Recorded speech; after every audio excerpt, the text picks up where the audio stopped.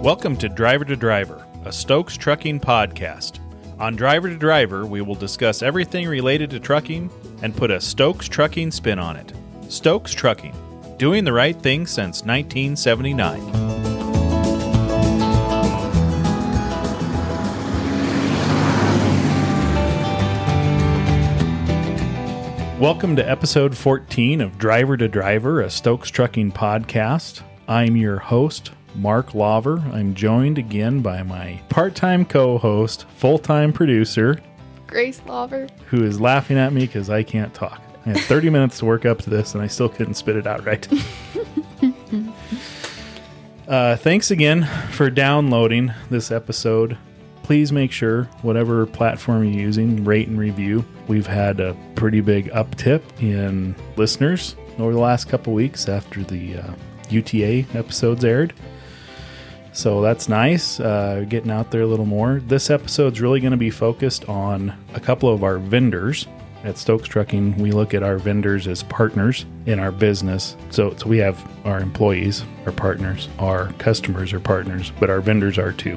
And those are the people that sell us the stuff we need to do our jobs every day. So Grace, who are we talking to first on the podcast? Ben Isaacson. He does sales for Premier Truck Group.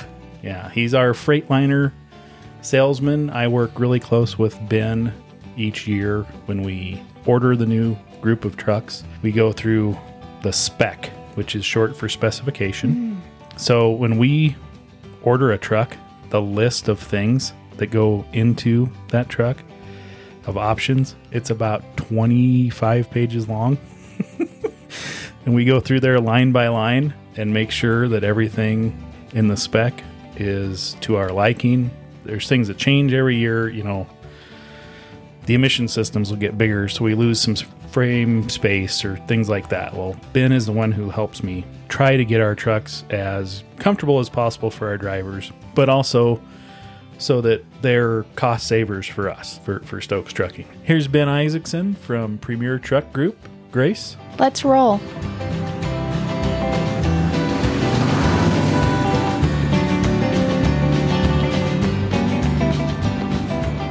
So we're joined by Ben Isaacson from Warner. There I go. There we go. From Premier Truck That's Group. what the edit machine's for, huh? I can't get it right. I can't. The folder in my email where I keep all my Freightliner emails is still called Warner. Yeah. Warner. I don't know. We still get called Warner all the time. I still say Warner. Ben Isaacson, Warner. Oh, Freightliner, what do you need? So Ben works at Premier Truck Group in Salt Lake City. Are you just a sales rep? What's your title there? Yeah, we've split the sales department. We've got used sales and new sales. I started off on the used sales department just over about 7.5 years ago, and then transitioned over to the new side. So yeah, I still sell some used trucks, especially to my FedEx contractors, but primarily focus on new trucks, speccing and really tailoring the truck to the customer's requirements. So Ben is our salesman. We work really close with you. Usually it's in the fall. Yeah. To come up with the specs. Now it'll be spring for next year. For the spring order, deciding how many units we're going to get, what things we're going to change. Can you talk to us, first of all, you're from Bear River, right? Garland? So I was originally born in Seattle, moved to Oregon, moved to Missouri, moved to South Carolina, moved back to Utah. Long story short, my dad's been in trucking forever. So we've traveled west to east to central, all over the place. He was working with Jerry Moyes through Swift. Oh. So he would set up terminals, and as they'd set up new terminals, they'd get it established, and then we'd move again. So then we'd set up another one. No kidding? Yeah, so I've always been on the actual trucking side of the industry. It's different, but it was a good transition into the equipment and the customer and the service side of the industry. Huh. So yeah, we've always been in it. I had no idea that your dad worked for Swift. I believe it was last year. He's been with them 29 or 30 years now. So that's how I got into it, obviously. So he was the CEO of Central Refrigerated. So at the time, that was a private division. Jerry Moyes owned Swift and he owned Central. So they were completely separate. So he was the CEO of Central Refrigerated. So when I left, we were about 2,100 trucks. I started off just working in the shop. Nothing crazy, was installing decals and stereos and just simple work, greasing fifth wheels, everything like that. Started there, worked up into warranty, worked up into the equipment management side, which is actually where I really got involved with specs, trucks, Buzz Warner specifically, meeting with those guys, going through trade term work. That's how it all came to fruition of me going over to Warner Truck Center. Dad's still working for Swift. So Swift bought Central, right? So essentially Jerry Moyes, he changed ownership from this hand, put it all in this hand, and pocketed millions and millions for it. And I'm still his company. So it worked out well for him. But yeah, so now my dad, he runs the refrigerated division specifically of Swift. So I got to ask, why did you make the decision to leave there and go to work? That's a great question. For me, it was just too big. It was, I liked dealing with the drivers personally. I liked dealing with the trucks personally. I liked being involved in the equipment and everything we were doing. And nothing against Swift by any means. It's just, it's a monster, right? We went from 2,100 power units running at over 90%, 95% seated on average all of the time to going to 17,000 power units like that. I was limited to what I could do. Really, my job responsibilities got cut quite a bit. So for me, I got a little bit bored going from being involved in trades and the equipment and the specs and the drivers and all the way down to, we had a pet policy. So you had to put a little deposit down, take care of your truck, do the sticker. I was in charge of that for the whole fleet. And so stuff like that was really fun. And a lot of that stuff got taken away and it just got a little bit stale for me on that. And I think Buzz could tell what was going on. And he said, hey, why don't you come over and interview? And I said, okay, when? He said, now. I'm in the office now. So I go over. I've got my shop jacket on. I'm not dressed up by any means at all. And he says, well, do you have a resume? I said, yeah. He printed one off real quick before I came over. And that's kind of how we went from there. Started selling used trucks 2 or 3 weeks after that. So Really? Yeah. How long have you been working at Premier? Just over 7 years now. Okay. Yeah. So it's been a while. Mm-hmm. You're younger. Yeah, I guess. Are you 31? Yeah, turned 31, I guess, 2 weeks ago. Yeah. You're super knowledgeable. The last 2 years I've worked with... I can fake it really good, if that makes you feel better. The last 2 years I've taken over going through the spec line by line from Val. Mm-hmm. And you know your stuff. Try to. You've done great. So I'm really happy with our Freightliners, with what we're getting. That's what we like to hear. Yeah. Now we've got your history. Tell us a little bit about, I want to talk about our trucks specifically, things we're getting. The big one this time around is we're getting Freightliner Assurance 5.0. Correct, yeah. So talk to us a little bit about that, other fleets who are maybe getting it and why, maybe some fleets that have been getting it for a while. Sure. So you've got the big guys, obviously, Swift, CR England, Pride. Those guys have been doing this for years. Back when I was at Central, whatever you want to call it at the time, we were getting it, right? So it's been around for a long time. It's been in Europe years before it even came here. Where it really changed, where I noticed a big change, was with FedEx. So I believe it was, 4 years ago now, FedEx came out and said, in order to in-service a new truck with us as a contractor, you have to have factory installed collision mitigation and the lane guidance system on your truck.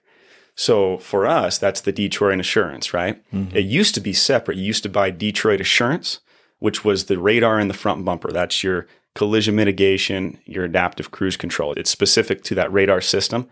Separately, you could get the lane guidance, and that would be the camera in the windshield that would, measure the lines on the road. Now, if you get Assurance, you get both. And it comes as a package, right? As you've seen in your trucks that are going to be coming in, they're coming in with that package Assurance. You guys, and obviously it's a pretty expensive system too. So it's a good upgrade. My favorite feature about it personally is the adaptive cruise control. If you may even have it on your F-350 that's out front, but it's becoming a lot more common. It's a good way to add more driver comfort to the truck. A lot of drivers are very hesitant in the beginning about it. And just like the DT12, I can't tell you how many guys did not want an automated transmission. And now those same guys, it's just easier. They want it for stop and go traffic.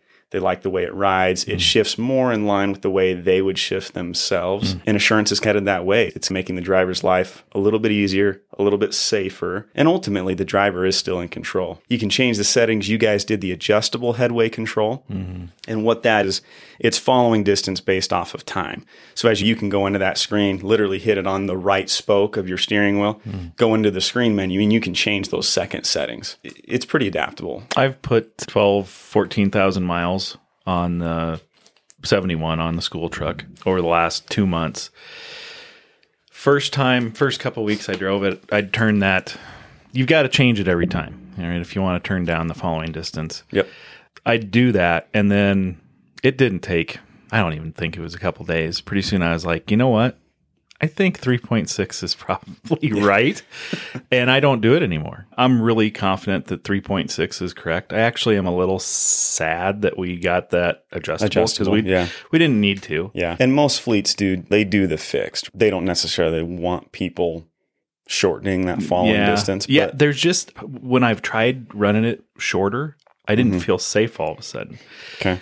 One thing me and Val are in agreement on after driving that truck is it's made us better. Okay. We're better drivers today than we were prior. Why do you think that is?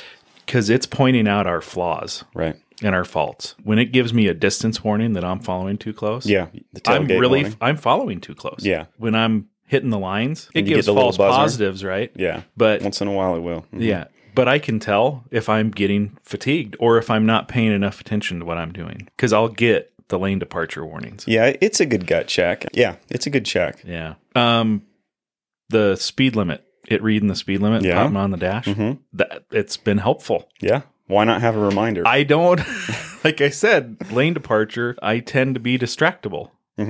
So it's been very helpful. There's a little piece of me that wishes we would have got, although it's so expensive, the lane keep assist. It is. Yeah. When you get that lane keep assist, it's that Bosch steering gearbox you've got to go to and the controls for that. Yeah. It's expensive. Yeah. It is expensive, but it does a really good job. Oh. It's not perfect, No, right? None of it's perfect, none of it is. Yeah. but it's great driver assistance. Yeah. I've had several days. It's been kind of a windy spring, and I've had several days where I've been in big crosswinds. At the end of the day, I should just be exhausted from sawing on the wheel all day long. Yeah. Manhandling the wheel through the winds. Not with that thing. Yep. Have you played with the settings where you can set it to tailor kind of left, center, and right of the lane? Yeah. And generally, I always change it to right. That, again, you have to change every time you shut the truck off. Correct. Yep. It'll default center. Yeah. So I generally change it to right because I tend to bear on the fog line a bit. Driving across Nevada, their rumble strip is right in the white line.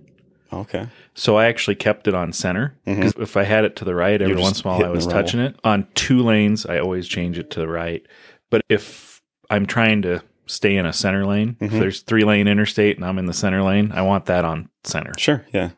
So it's really cool. That truck is really cool. The booth, what's it called? The driver lounge. The driver lounge. Yeah. Loft, whatever you want to call it. I don't think there might be some of our drivers that would look at that and think they want that. They don't.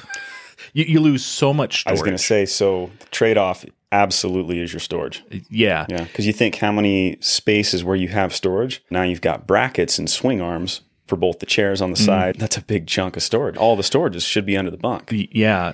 You've only got the 2 cubby holes all of a sudden, the two toolboxes on either side. And since we're doing APUs, one of them is completely packed full of APU. Correct. Yeah. So you only got one for tools. And it was a big stressor for me because I generally carry quite a bit of stuff with me. Now, having the booth, the table and chair, I really do, because I'm still doing my full-time day job where I'm working on a laptop when I'm gone in the semi. So it's super nice for me. It's really a comfortable space for me to work in. Yeah. When I'm out trucking, I'll spend 2 or 3 or 4 hours an evening on my laptop after I stop.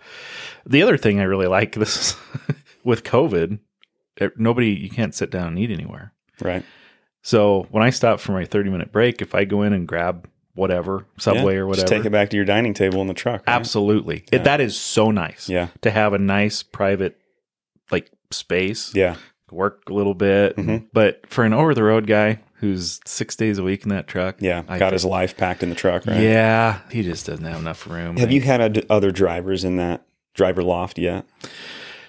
So that truck, because of what it is and how it's decaled, Mm-hmm. we're trying to limit it to just me and Val and Mike Larson, who works in the office. We have used it. We had an emergency situation, and he's one of our most senior drivers. His truck was down. We sent him in that, and he didn't come back like threatening to quit after driving that truck. That's good. It was fine. We've had just a couple little hiccups with that thing that we've been trying to work through, but it's nothing to do with the assurance or anything like that. That's all worked really well. Good. We haven't had it on like drifted roads or anything like that. Yeah. That's one thing I'm a little curious about is when we get into really heavy snow on the roadway. That's one of the big fears. I know one of our neighbor companies had a PACCAR product that jackknifed in Nebraska, and according to the driver, he was just tooling along on the interstate on slick roads, and the radar, which was, I think, a Meritor system. The on-guard system? Yeah, it's not. It was a Peterbilt, and it's not PACCAR Peterbilt system. It's another company add-on. Yeah. It did an emergency stop, and he jackknifed the truck. So far, I guess I've seen driving that one, it defaults to turning off. Yeah. So when it can't see the lines, it's just like your eyes, right? As far as the lane guidance, it's all visual. It's just that camera picking up reflective yellow or white lines on the sides of the truck. So if it can't see them, it just doesn't do anything, right? Yeah. And kind of going back to the point of the driver's still the boss, right? The driver's always in charge because it'll tell you, hey, unable to see lines. The other thing that'll happen too is, and the technology's gotten better for shedding snow, but also going through the snow. But that radar can be packed with ice and snow to the point where it'll tell you, hey, radar system, front radar disabled, because it doesn't want to send false positives for that exact reason. If it can't confirm what it's doing, it's more than likely going to default to the, hey, I'm out. I've gotten several false positives where it'll say collision warning. Yeah. But it must be a split second. It doesn't even actuate the brakes. It just pops up on the dash. Oh, yeah, and you will. Pretty soon it goes away. Real good example, Mark, is if you're going uphill, say there's a bridge at the top of that hill with a big sign on it, it'll pick up the reflection in that sign, and it thinks you're headed dead for that wall or whatever that is. And where we've seen these false positives comes down is, it's going to tell you, hey, collision incoming, or hey, object incoming. But when you get to the top of that hill, now that the camera and the radar are working in conjunction with each other, that camera's going to say, hey, relax. It's a sign. Yeah. So you'll still get the little warnings, but as far as a false positive brake application, those have come down significantly. Yeah. I have not had one. Good. At all. The longer I drive the truck, the more I like all those safety systems, and the less I want to drive anything else we have. Yeah, and it's like what we were talking about with FedEx. For them, it's not an if, it's a requirement. If you're in servicing a new vehicle, not only does the truck have to have it, but with my FedEx customers, I actually have to send in the factory spec sheet. They have to go through it and approve it where it's listed in the specs. Not too long ago, we saw the DOT requirement for the electronic or the enhanced stability control. That used to be an option. You could do the roll stability control, nothing, or the enhanced stability control. Now it's, hey, trucks have to have enhanced stability control. It's the way it is. So I don't know when we'll see that requirement, but I would imagine it's got to be down the road. I would think insurance companies would maybe require it before the government did. I could see that. Yeah. They're the ones who foot the big bills when there's a collision. Yep. I can say this fairly confidently. We won't ever order another truck without it.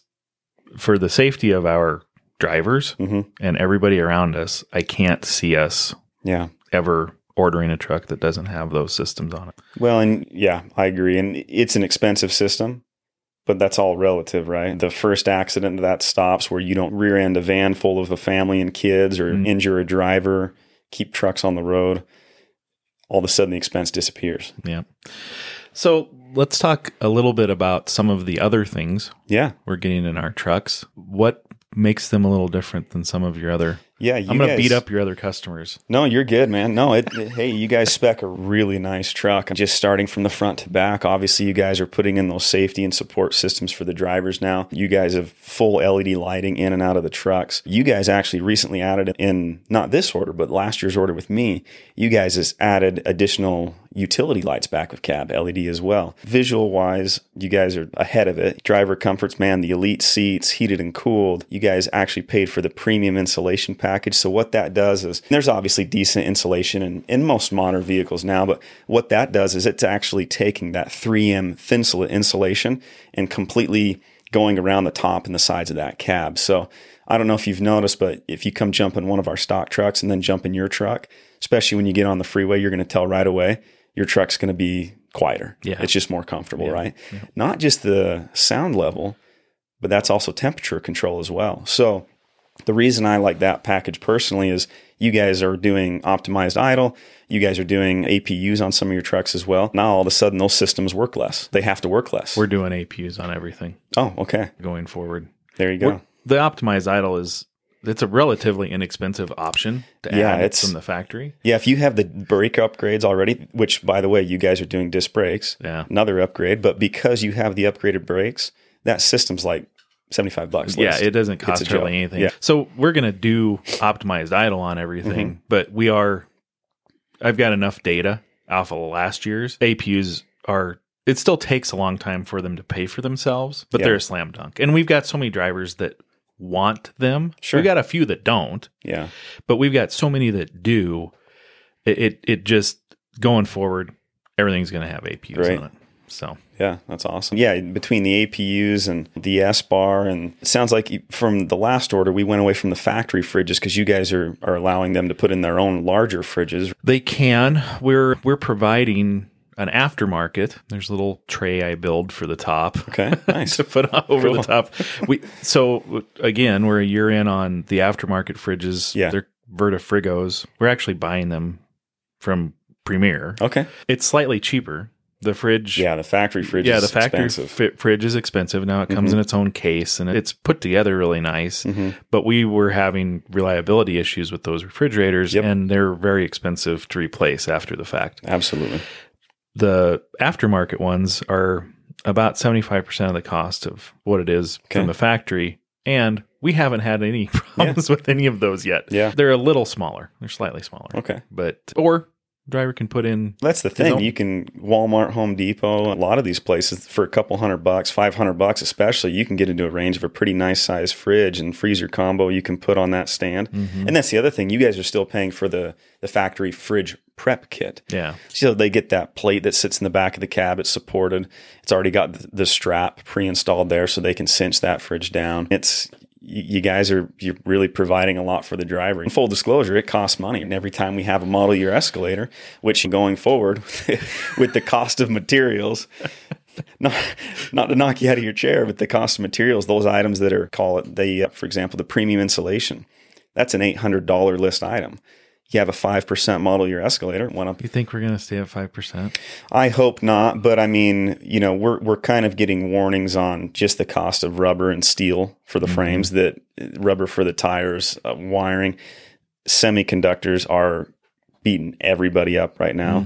I don't know if you've driven past, and even automotive dealerships, these semiconductors have got people borderline shut down, which it's one of the reasons why Cascadias for us are sold out for the year. Yeah, unfortunately, I think this year we're going to see some expense increase, and it's all materials. It's just getting the materials, and the cost of the materials in general right now is pretty astronomical. I'm talking to some of I sell a wide range of trucks, so it's kind of nice because I get to deal with big companies like you guys running full-size Class 8 sleepers. I deal with government groups that are hauling 129,000 pounds out in the mud, very different spec of truck, all the way down to guys that are supplying furniture and cabinets. They're running non-CDL 26,000 GVW box trucks. So these guys, I'm talking to some of these construction guys and some of these suppliers, and for some of these guys, they're telling me one sheet of plywood should be about $8.50, $9 for a full size sheet of plywood. That sheet of plywood, as of last week, is $45. Yeah, and that's plywood.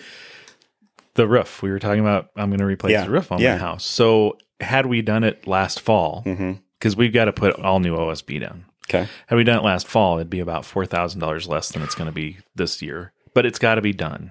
Yeah. So that gentleman that's going to do our roof, when he gave me the quote, he said, this quote's good for 6 weeks. Yeah. Even if plywood goes up again, my quote's good. And the day he gave me the quote, I checked at Home Depot, and they were $42 a sheet. Okay. The day I called him last week to say, okay, I want you to come do it, or the day after that, I checked, and it was up to $53 a sheet. Oh, my gosh. Like, they'd gone up the whole cost of what it should have been. Yeah. I'm hearing LeGrand Johnson, most of the big construction companies, they're rationing cement.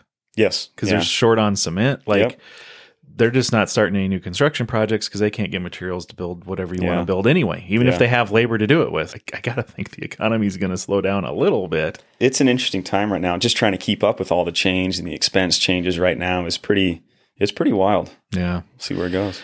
The last thing I wanted to talk to you about is I have always felt like Stokes' relationship with their vendors and customers and drivers, but especially with their vendors, is different than many other companies. Yeah. I don't want you to throw anybody under the bus, but can you talk about that a little bit? Absolutely. And it's more of a friendship and a trust-based relationship than it is documentary. And what I mean by that is, if you or Val call me and say, hey, Ben, we need 15 trucks. These are the specs. We'll shoot you an email. Off that email, I place an order for millions of dollars worth of equipment. You know what I mean? Other groups, when they send me an email and say that, we go through the documentation process. We're getting signatures from multiple people at the company.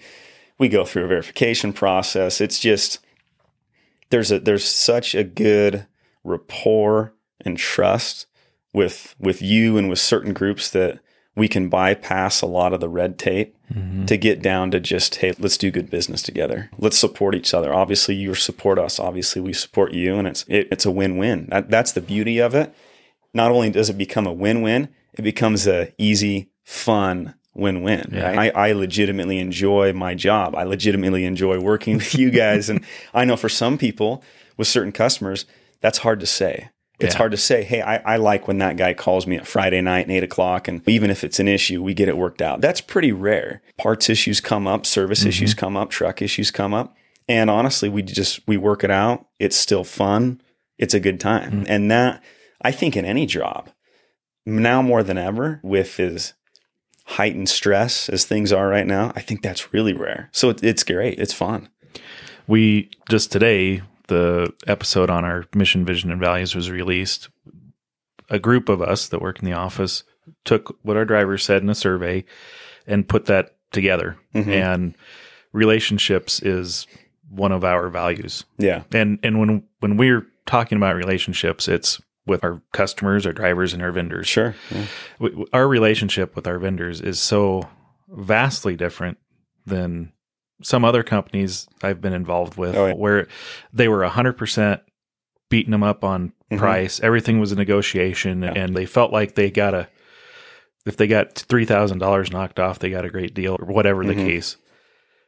I've always felt like when I first started, it was foreign to me how Val operated. It's not that he doesn't negotiate, but he's so different to negotiate with. And I never have felt like we overpay for things. As a matter of fact, I feel like we get great pricing because our vendors like to deal with us. I had a very interesting conversation with a couple of sales guys and my manager over the past couple of weeks. And it's funny because, with all these part shortages, we're about to start our ordering process. So for repeat local customers, they're going to open up the order board early. And you and Val already know this, you're already planning. It's just so interesting, the differences in dynamic for certain customers.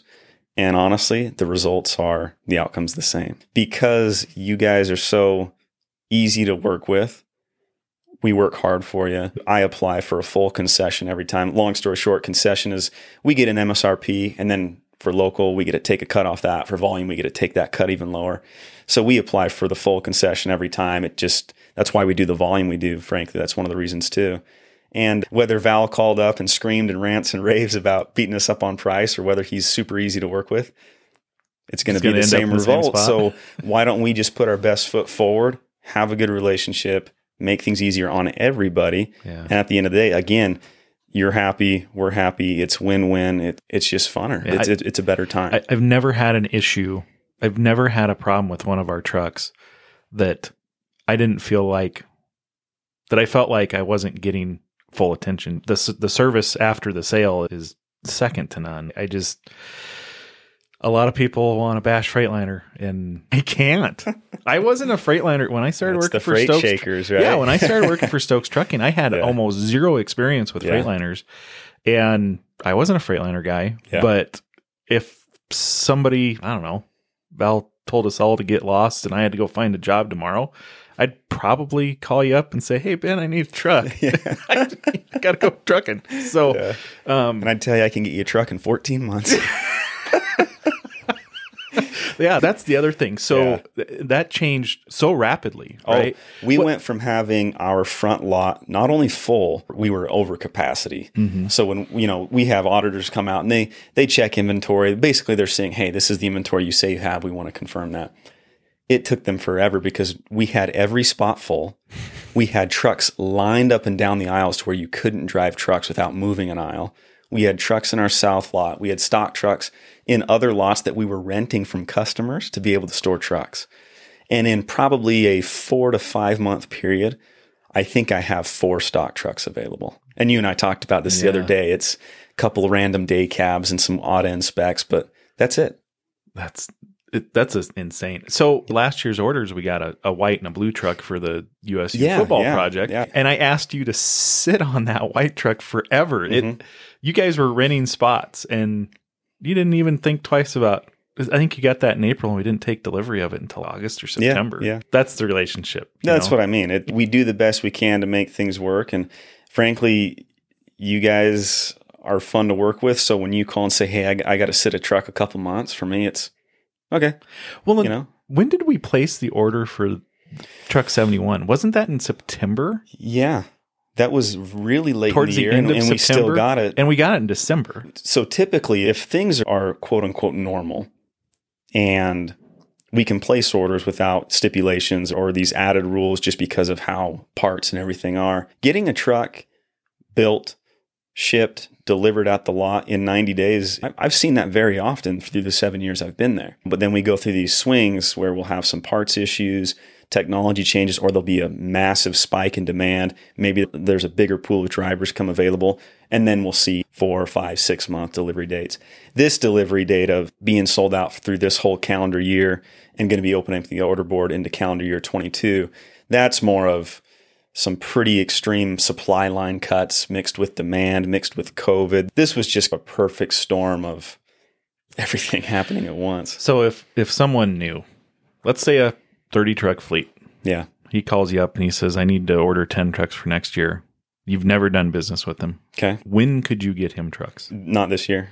It'd be rolling into first of next year. And that's why we're warning guys is, hey, especially if you're wanting trucks in the first half of next year, you need to have a plan in about 3 to 4 weeks. He'd probably end up in the second quarter. Yeah, probably. Realistically, end up in the second quarter. And I think this has been maybe a little bit of a wake-up call and a realization of the situation we're in this year, Mark. I've just recently, multiple times, had to tell repeat great customers, some of them very close to you locally here, I can't bid on your deal this year. And they look at me like, "What do you mean? We've got a 16 truck order we want to put together." And I say, "I know, guys. That's why I was telling you back in September and October and November and December." And I think you ought to get your order in.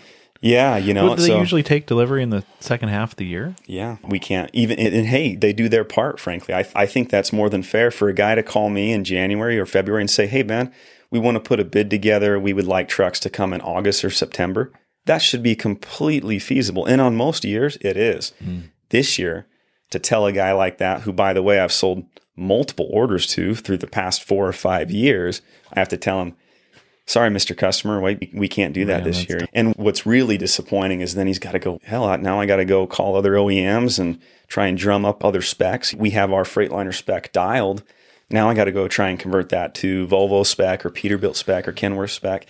And the real catch is he goes to those guys and they say the same thing. Hey, sorry, Mr. Customer, we're in the same boat, or at least we could do. Some of them are a little bit better than us. They say, hey, we've got some availability in December. So your trucks would build in December, they'd arrive in January. Does that work? And the customer's sitting there going, well, no, it doesn't. So it's just one of those years. That's crazy. Thanks so much for taking time coming up here to the studio. Yeah, I love it. It's awesome. Ben, thanks again. It's great doing business with you. I'm so happy we have this relationship. And I'm glad you're only 31 because we'll probably go on for the next 30 years for us. I hope so, yeah. All right, buddy. Okay, thanks, Mark.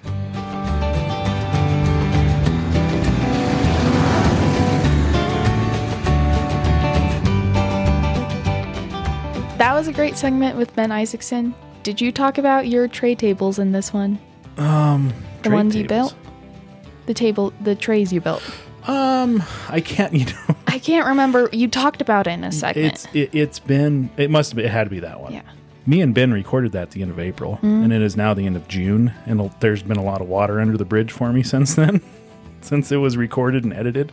So I don't remember exactly what was in there, but I was really waiting until we got the new trucks to put that episode out, and there was quite a delay getting our trucks from Freightliner this year, so that's why we're 2 months later in there. You talk about the delay too. Well, yeah, because when we recorded, the truck should have been here already, and we were waiting. Finally started coming in May, and they've been a little problematic this time around. So, SpaghettiOs. I've been saying that a lot. We're working through it. It'll be okay. Grace, who we got next? The next person is Zach Zaror. Zach Zaror. He is a commercial accountant manager with Advantage Pressure Pro. Yes. You guys talk about tires. Tires. So, I'm a tire nerd. I'm the Tyrant. That's my new name. Tyrant. Yes. I started buying Pressure Pro systems in 2005, way back when you were 3. You had to, I had to hold up my fingers for that one. Whatever. So yeah, the first Pressure Pro system I ever bought was 2005. It was when I first started buying wide base tires. And it looked far different than what we're using today, obviously. But it's a pressure monitoring system that you can add on after the fact to heavy trucks to monitor the tire pressures. We've been putting them on our trucks for 6 or 7 years. We started out with Freightliner, was installing them at the factory. I'm a little picky. I wasn't very happy with those systems because they weren't easy to change sensors. They were internal inside the tires. They broke quite often. They didn't read right. We couldn't change settings in them easily. The Pressure Pro system is way easier to use, and it's about 2/3 of the cost of the factory installed system. So we switched over to that a few years ago. Been really happy. Zach has been great to work with. I was really glad he actually asked to come on the podcast. He saw the link in my email signature and asked to join me, and it goes great with our Freightliner segment. You were looking at me talking about that stuff like I understood it. I don't know a thing, Dad. So you've got pressure sensors inside your tires too, on your Hyundai. A couple of times when you've gotten a little triangle on your dash, it's because you've had a tire that was low, or a sensor that wasn't working. Well, those are all internal. All of our vehicles, Caleb's doesn't. But all the other vehicles have pressure monitoring systems. They've become standard equipment in passenger vehicles. They're not standard equipment in semis. So we're adding them. But I started adding them 15, 16 years ago was when I first started adding pressure monitoring systems, which is funny that they're not standard in semis because the tires on a semi are huge. Well, and they cost so much. 2 tires for a semi costs more than all 4 on a regular passenger vehicle. And we go through them a lot more. So why wouldn't fleets want to monitor the pressure of these? It costs us $5,000 to put a set of tires on a semi. Why in the world would we not have 24/7 monitoring on that to try and extend the life out as much as possible? So here's Zach Zaror with Advantage Pressure Pro.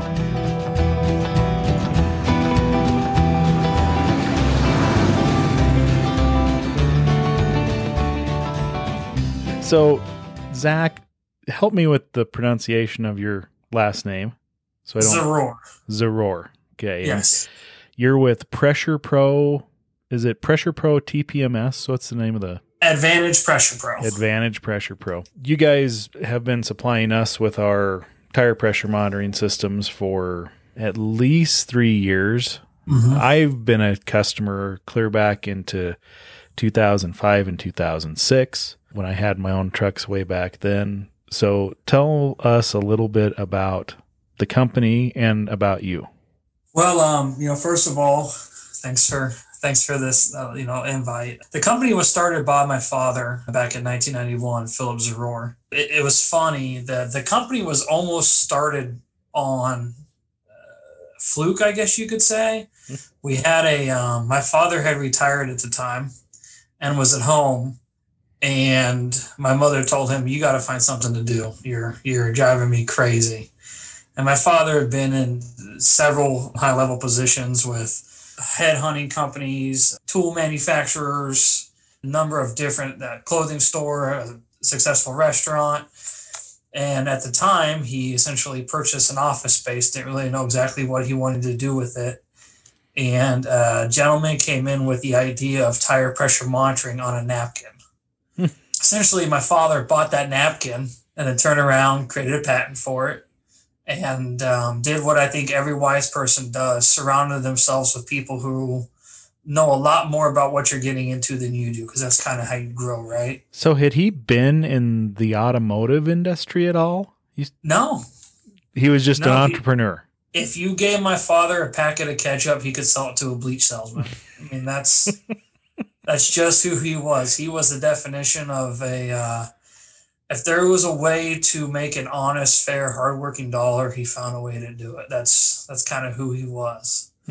So, it's funny growing up. I have a lot of siblings. If you look at our website, we have my brother Jason, my sister Vanessa, Margot, and Natalie. My mother's still the chairman of the board.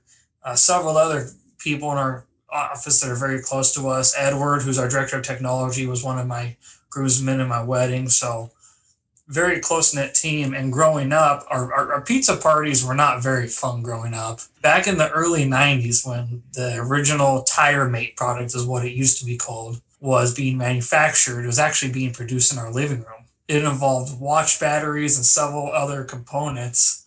And we would get pizza, and we had the same blankets we would sit on, and we'd have almost an assembly line in our living room actually putting together the original product. So this was a true family-founded, ran business.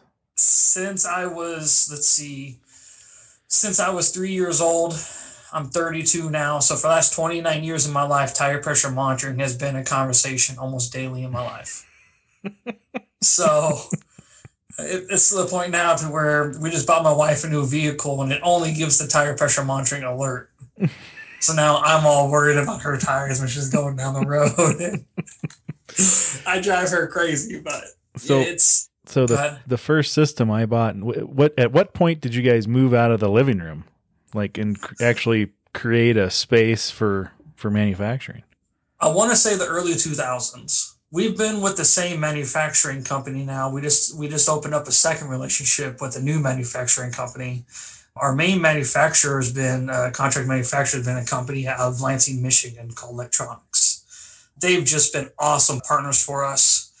They're the type of company to where they've helped us grow both on the knowledge side of the best processes to build, as well as ideas for, hey, we're seeing this may not be the best idea. Let's try it this way. And then we have a couple of gentlemen in our office by the name of Edward Letzko and Jeremy McGarble. They are just the brain trust here, in my opinion. And they bounce ideas off of people very well. And we are always trying not to settle. We never want to think our technology is perfect. We think the way we do that is the day we doom ourselves. Mm-hmm. So a mixture of those two, as well as our CEO, Jason Zaror, and our COO, Vanessa Hargrave, who's my older sister. Her maiden name was Zaror. They work in line with our manufacturers and just make sure that the product we're getting is quality and is tested. And we'd rather beat our product up before it gets to us and put it through any sort of testing you can imagine, instead of letting product go out there that we think is going to have an early failure in the field. Well, and it's, the sensors themselves are in a pretty, at least in our application, rough service environment quite often. Oh yeah. And you're in the commercial world, which is kind of my bread and butter. That's what I do for the company. But most people wouldn't realize we're actually the OEM partner of several large off-the-road players. Case New Holland and Caterpillar. We're actually in, I believe the last count was 43 countries. We're in everything from mining vehicles that can be half a mile to a mile underground, to road trains in Australia, to earth movers in Russia, to monorails down in Brazil. So we're on any sort of application really that ranges between 8 to about 207 to 210 PSI, soon to be higher than that. We're able to operate, and we have a very, I guess you say, diversified portfolio almost, in that we have several different sectors that we sell into. That some are easier on the tires, like your RVs, those are pretty consistent. But, you got monorails in Brazil that are running 210 to 225 PSI at times. And we're operating on those as well, because it's obviously those monorails are driven by pneumatic tires. So you can imagine what would happen if you were to have a catastrophic blowout, put strain on extra tires, have another blowout. You can imagine, in a final destination kind of way, what can happen at that point. Yeah. So it sounds like it's all family and the upper management. How can you give us an idea how many units you're selling? Maybe domestically, how many commercial trucks are there running around that have your system on, do you think? I would say, since I moved into my role 7 years ago now, I moved into my current role. I would say upwards of 10 to 15,000 tractors. Wow. And 25, 30,000 trailers. Wow. Between the commercial space. A lot of it's hard to gauge because you're one of our few customers that we actually sell direct. We typically go through dealer and distribution. So what we do is, for example, we have a large partner called Pana-Pacific. And Pana-Pacific is very tied in with just about every truck dealer across the country. They sell radios, refrigerators, items such as that. And so we have a very large footprint. So there's been plenty of times to where someone ends up calling us saying, hey, we're having this little issue, or hey, we're seeing this. What do you think we should do about it? And we're going our system. We're like, well, hold on. Who did you buy this through? And we end up tracing it back and realize it was sold, from a distributor to a dealer to an end user, which we love to then meet those people, grow that relationship so they know. We buy from them, they service us, they're our first level defense, but we know that if push comes to shove, we can contact Zach at Pressure Pro, and he'll also make sure we're handled or push us in the right direction or whatever we need at the time. Yeah. What's the units we're buying now? We're getting the Defender sensors on ours. What's the average lifespan of those sensors, battery life? What I've seen is about 2.5 to 3 years in the commercial space. Some fleets are less because, quite frankly, they're just always letting that sensor alert. They're buying the hardware, and they're trying their best to monitor it, but they haven't quite figured out the exact way to, when a sensor alerts, how to hop on it quickly. And that's always the kind of unspoken factor of sensor life, is the more often it has to alert, the shorter the battery life is going to be. But for our customers who see an alert, address it, or at least get it in a queue to address it, they'll see an average of 2.5 to 3 years. And that's some a little less, some a little more. Just depends on the exact sector. If you're, for example, one of our largest customers is a company out of Boardman, Ohio, and they run a lot of landfills. And they started sending some sensors back a while ago, and they were about 2.5, 3 years old. Cool. Yeah. We've got one mechanic that works in our shop, just one. And all we do is light duty stuff, greasing. He does brakes, light repairs, things like that. We don't do oil changes. But one of the things he takes care of is the Pressure Pro systems on the trucks. And, every week there's 1 or 2 sensors he hands me. And he's like, man, there's just an awful lot of these. And I said, well, please remember, we have 30 power units running those now. Times 10 is about 300. And the first ones we had are all coming on 3 years old. So we're going to start seeing a lot of sensors with dead batteries is what's going on, Yeah, exactly. Dead or severely weakened. And the longer the battery goes, you're talking about signal and RF and all that at that point. So yeah, that's one thing I think probably a lot of people don't realize with pressure monitoring systems is you guys are kind of governed by government entities with radio waves, right? Don't you deal a little bit with the what frequencies you can be on? Yeah, there's been times to where we've actually had to get certified that we're on a certain radio frequency for if you're going into a site that could have raw explosives or something that has a detonator that's triggered by an RF. Obviously, you don't want to have a truck full of fuel and have a detonator and your radio frequency causes it, right? So that's something we have to be on specific channels, certain frequencies, and we are very religious about following everything to the T in that regard, because our partners and our customers are putting their faith in us, and we want them to be rewarded for that. For example, in your case, you all have been a very loyal, easy customer now for going on 2-3 years, and we feel like your part is much more important than our part because you've allowed us to help take care of you and service you, and you've communicated what we need to do on that side of it. So it's not to say that every customer is easy. It's not to say that we don't ever have issues with anything, but overall, we like to think that we do a good job of taking care of things and having the proper RF as part of that, having the proper testing. A lot of our OE partners require certifications, and whether it be ISO or whatever else it may be. And so there's a lot going on that we have to watch out, but thankfully we have very smart people in important positions that handle that for us. Very cool. So our podcast is really based around our own drivers. What, we've had some trouble with sensors losing comm, things like that. Talk to my drivers. What should they be looking out for with your systems, and how best can they help us if they have an issue? Well, the first thing I want to say is in my opinion, drivers are the most important part of this equation. They're the ones who get up, put their boots on, turn that key, and deliver the goods. So what they do, we saw what happened over the past year with the pandemic. If it wasn't for truck drivers, this world would have fell apart. I truly believe that. Everybody starts to realize what goes on when they're out of toilet paper, right? How it actually gets there. Or for example, fuel. It's not a shortage of fuel; it's a shortage of drivers to get the fuel. So, because everyone's going to Amazon because no one wanted to get out of their house. The first thing I would say is just use the system frequently. And every now and then, if you want to do a basic troubleshooting method, the easiest thing to do is to remove a sensor on, for example, like the front left steer tire, and then a sensor on the far back right tire. Just remove both those sensors and make sure they throw a ZOPSI alert, because both those sensors were programmed, and as soon as they're removed from air, they should throw a ZOPSI alert.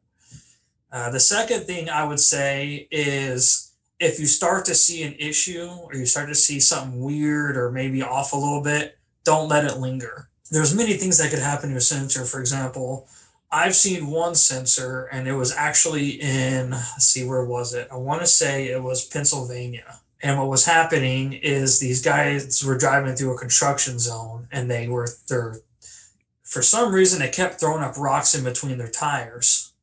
And a rock had actually come up and smacked the sensor and it busted the cap off of it. Now, that's a rare occasion, but it can happen. And then, there's no reason to hide from that. So I would say troubleshoot. If there is an issue, let someone know right away. And then 3, if you're seeing a sensor issue, it typically has to do with one of 2 things: reception or battery life.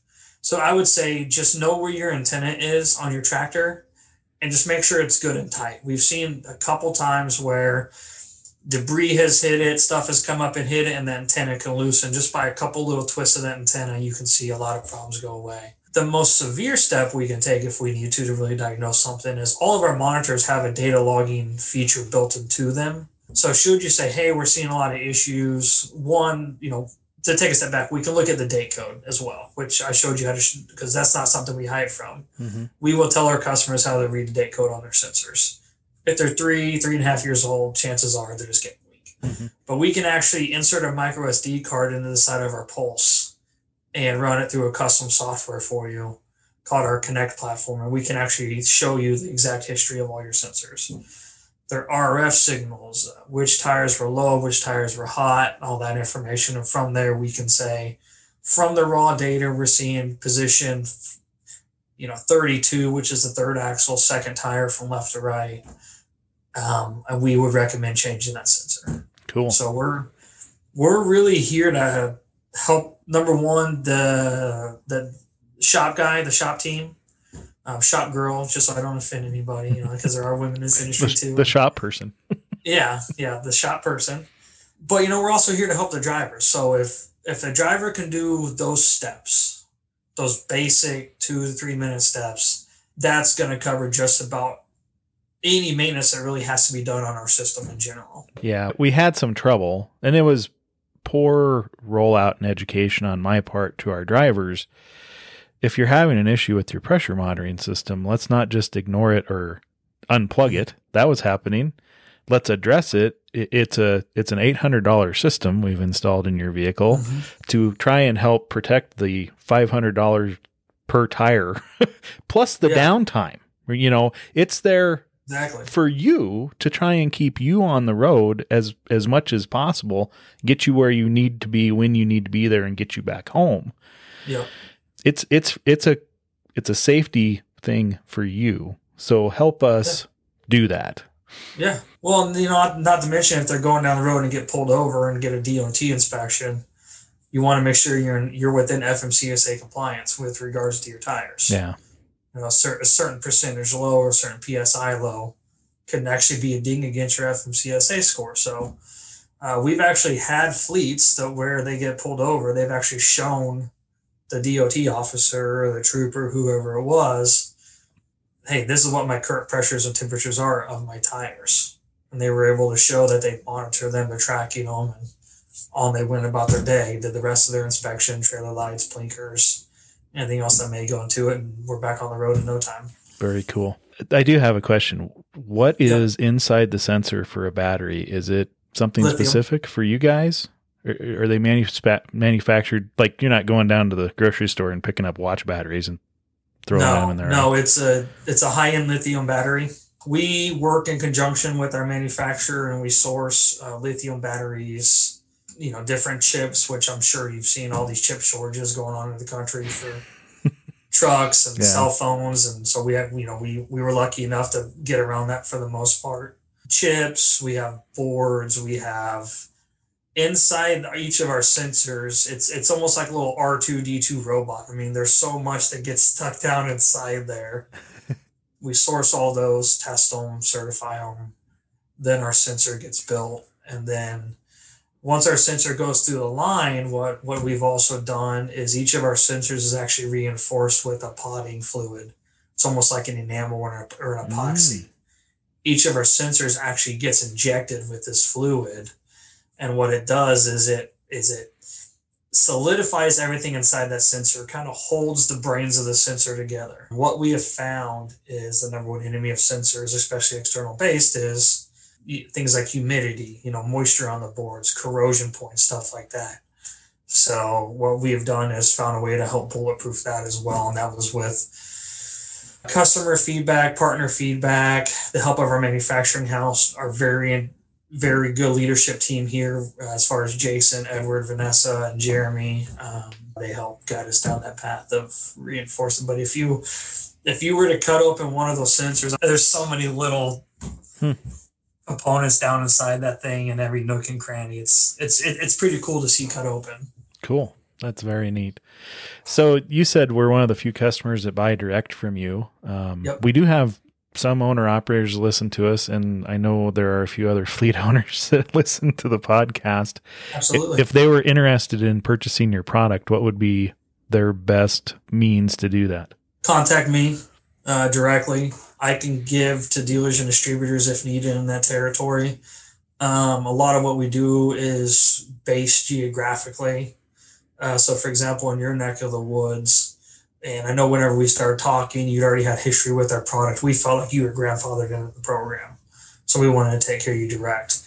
But, anyone who wants to contact me, the easiest way to reach me is just to call me, which my direct office line is 816-925-0335.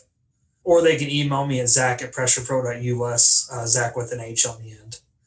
So those are the two easiest ways to contact me. And that way they're not trying to go through a dealer and then the dealer has to call the distributor. They can contact me and I could sort it out for them to make the process really simple. Okay. I'll be able to link all your contact info and website in our show notes. So yeah, perfect. It'll be easy. We'd be happy to. The more customers we are, the more customers we get. We feel like we're doing a service to the trucking industry because the cost of tires and fuel isn't going down anytime soon. And we positively impact both those. But I like to have toys too. So I got a boat. I got my other toys. So send them my way. All right, sir. I do appreciate it. Thank you for joining us. And we look forward to continuing doing business with you for a long time to come. Hey, yeah, as always, I appreciate everything, Mark, and you guys always make it so easy for us. So, I also want to take another chance to thank the drivers. I've done it on my LinkedIn a few times, but I want to thank them for keeping this country running. And it's kind of crazy how you'll see people going down the highway and they'll be tailgating these truckers and doing all this stuff, and they don't realize that if it wasn't for those guys, they wouldn't have anything in their home. So. Thank you for being a loyal customer for as long as you have. And, thank you to every driver in your fleet and anyone else who may be listening for everything you all do to get us what we need. Well, we sure do appreciate that. Thanks again, Zach. All right, sir. Thank you.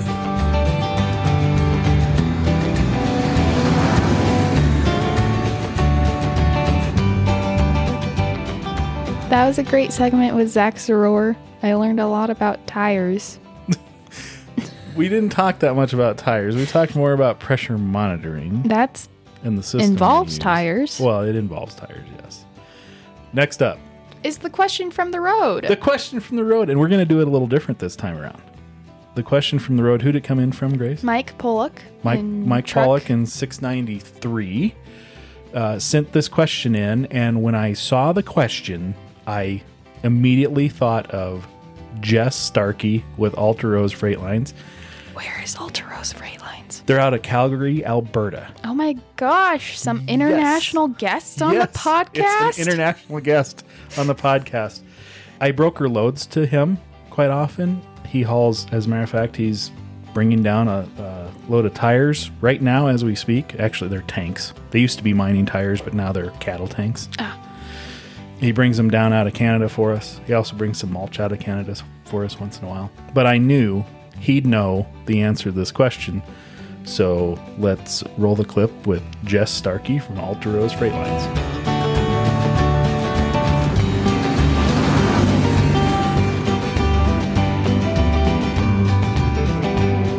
Jess speaking. Jess, it's Mark.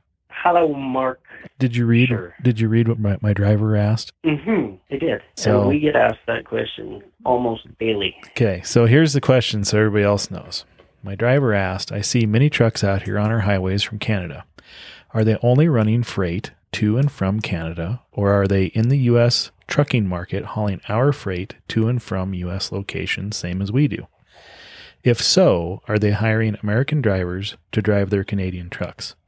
So the reason I called Jess Starkey, right? Is that how you say your last name? Correct, Mark. Yep. He's with Alta-Rose Freight. Yep. Out of Alberta. Is that right? Yep. We're out of Calgary. Calgary, Alberta. You've got what, like 20 contractors you're running around? We do. Yeah, we have 20 owner ops. Okay. So the question is, and I know you'll know the answer better than me. What's going on with Canadians coming down here and driving around? We cannot interstate. So we can only haul to and from Canada. There's only a couple exceptions to that. Is I believe anybody that holds dual citizenship can interstate, and status natives can also interstate because it is actually to do with immigration and taxes. Status natives. What does that mean? We do not have Native Americans. I guess status natives up here that hold, I believe it's considered to be a treaty card, basically makes them tax exempt. So it's a tax thing, huh? Is that the reason? Yeah, it's a U.S. immigration thing. Okay. So it's, I don't think, related to anything other than collecting appropriate tax. So isn't it called cabotage? If like one of our trucks goes up to Canada and hauls from Canada to Canada, or if one of your trucks comes down here, isn't that what the actual technical term is? I am not sure. I think it is. I think if you look up cabotage, it'll... Is it? And it has something to do with shipping, believe it or not. Like maritime shipping? Yeah, and there's so many gray areas. You know, people try to tell you, if it's just one point and it's in the direction of home. You know, everybody's got their own theory. But when it comes right down to it, no, we cannot point to point in the U.S. Yeah. So once you have a truck down, if you send a truck to Miami, he's got to come back with a load inbound to Canada no matter where it's from. Right? 100%. Yeah. Whether we load him right out of Florida or whether we load him out of Texas, it doesn't matter. But he has to come straight back to Canada. So you guys probably end up with quite a bit. We can do multiple pickups. Oh. Well, we can do multiple pickups and we can do LTL, but it all has to be destined for Canada. We cannot pick and drop in the U.S. So you can't make a pickup in Dallas and drop in Bismarck, North Dakota, and then go on up to Calgary. Can't do that either, right? No, we cannot. Yeah. No, and some people try to pull that card as a bit of a gray area, but it is indefinitely illegal. So are there some unscrupulous carriers who do that? Yes. Okay. There definitely is. I mean, you hear of it often. It does. It means we have to run a lot of deadheads sometimes. Yeah. But and some guys that don't mind the law will pick up some freight and close that gap and get a little money for it. But I don't think they ever want to get caught. I suppose, is there a risk of losing your authority to haul down here if you do that? Is that the penalty? Yeah, that's my understanding, is they will target your authority. All right, buddy. Thanks again for your time. Yeah, absolutely. Anytime.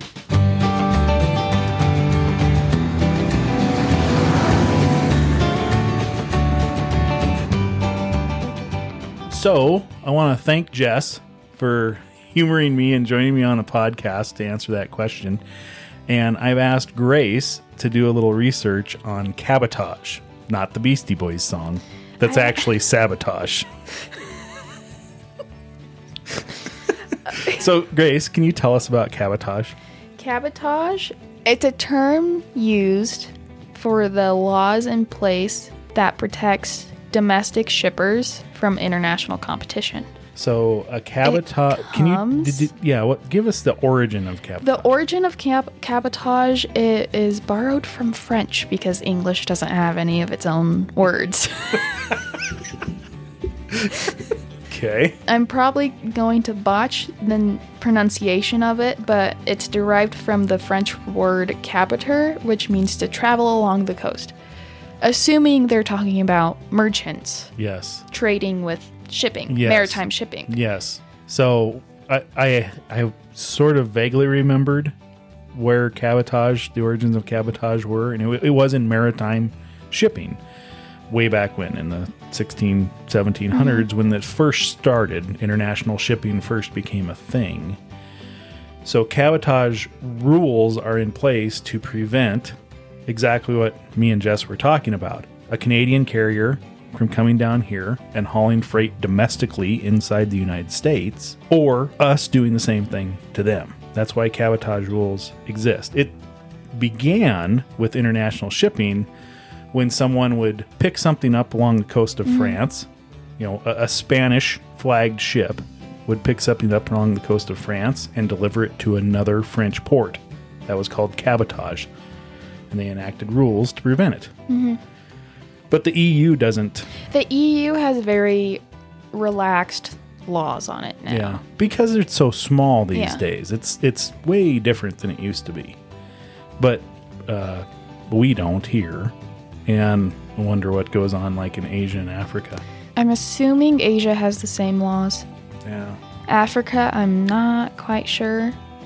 I know that when America is shipped things from overseas, it has to be hauled on American-ran ships and American-built ships. They're very you can't have the parts from any international.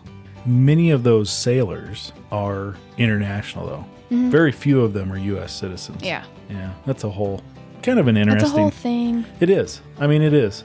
Whole thing. It's interesting to me because of the whole shipping logistics side of it. Sort of fascinates me. Val probably knows more about that than than I do. He shipped several containers over to Africa. Well, everybody, this is going to conclude episode 14. We've made it to 14, Grace. Yeah. Yeah. Of Driver to Driver, a Stokes Trucking podcast. We sure do appreciate you, again, downloading another episode. Make sure to rate and review us. Tell your friends. Post it on social media. Write it on bathroom stalls. At truck stops? At truck stops. Listen to Driver to Driver. That's a change of scenery for those stalls, I guess. Not implying anything. I don't know what we're going to do for the next episode. I think I'm going to have a couple interviews with a couple of the drivers over the next week or so. I do know that sometime in August we're going to have the Aggie podcast. Yes. Go Aggies. Go Aggies! Thankfully, Bo came over and recorded with us, me and Mike, and I'm going to get Mike back over here. We're going to record another segment. Mostly because I want him to talk about his fandom and how, I totally don't, I'm a Nebraska Cornhuskers fan. Mike makes me look like an amateur. He is so into the Aggies. And just gets his nuts kicked every year by him. Uh-oh. Anyway, so that's some things to look forward to on the podcast. Everybody, thanks again. Please drive safe.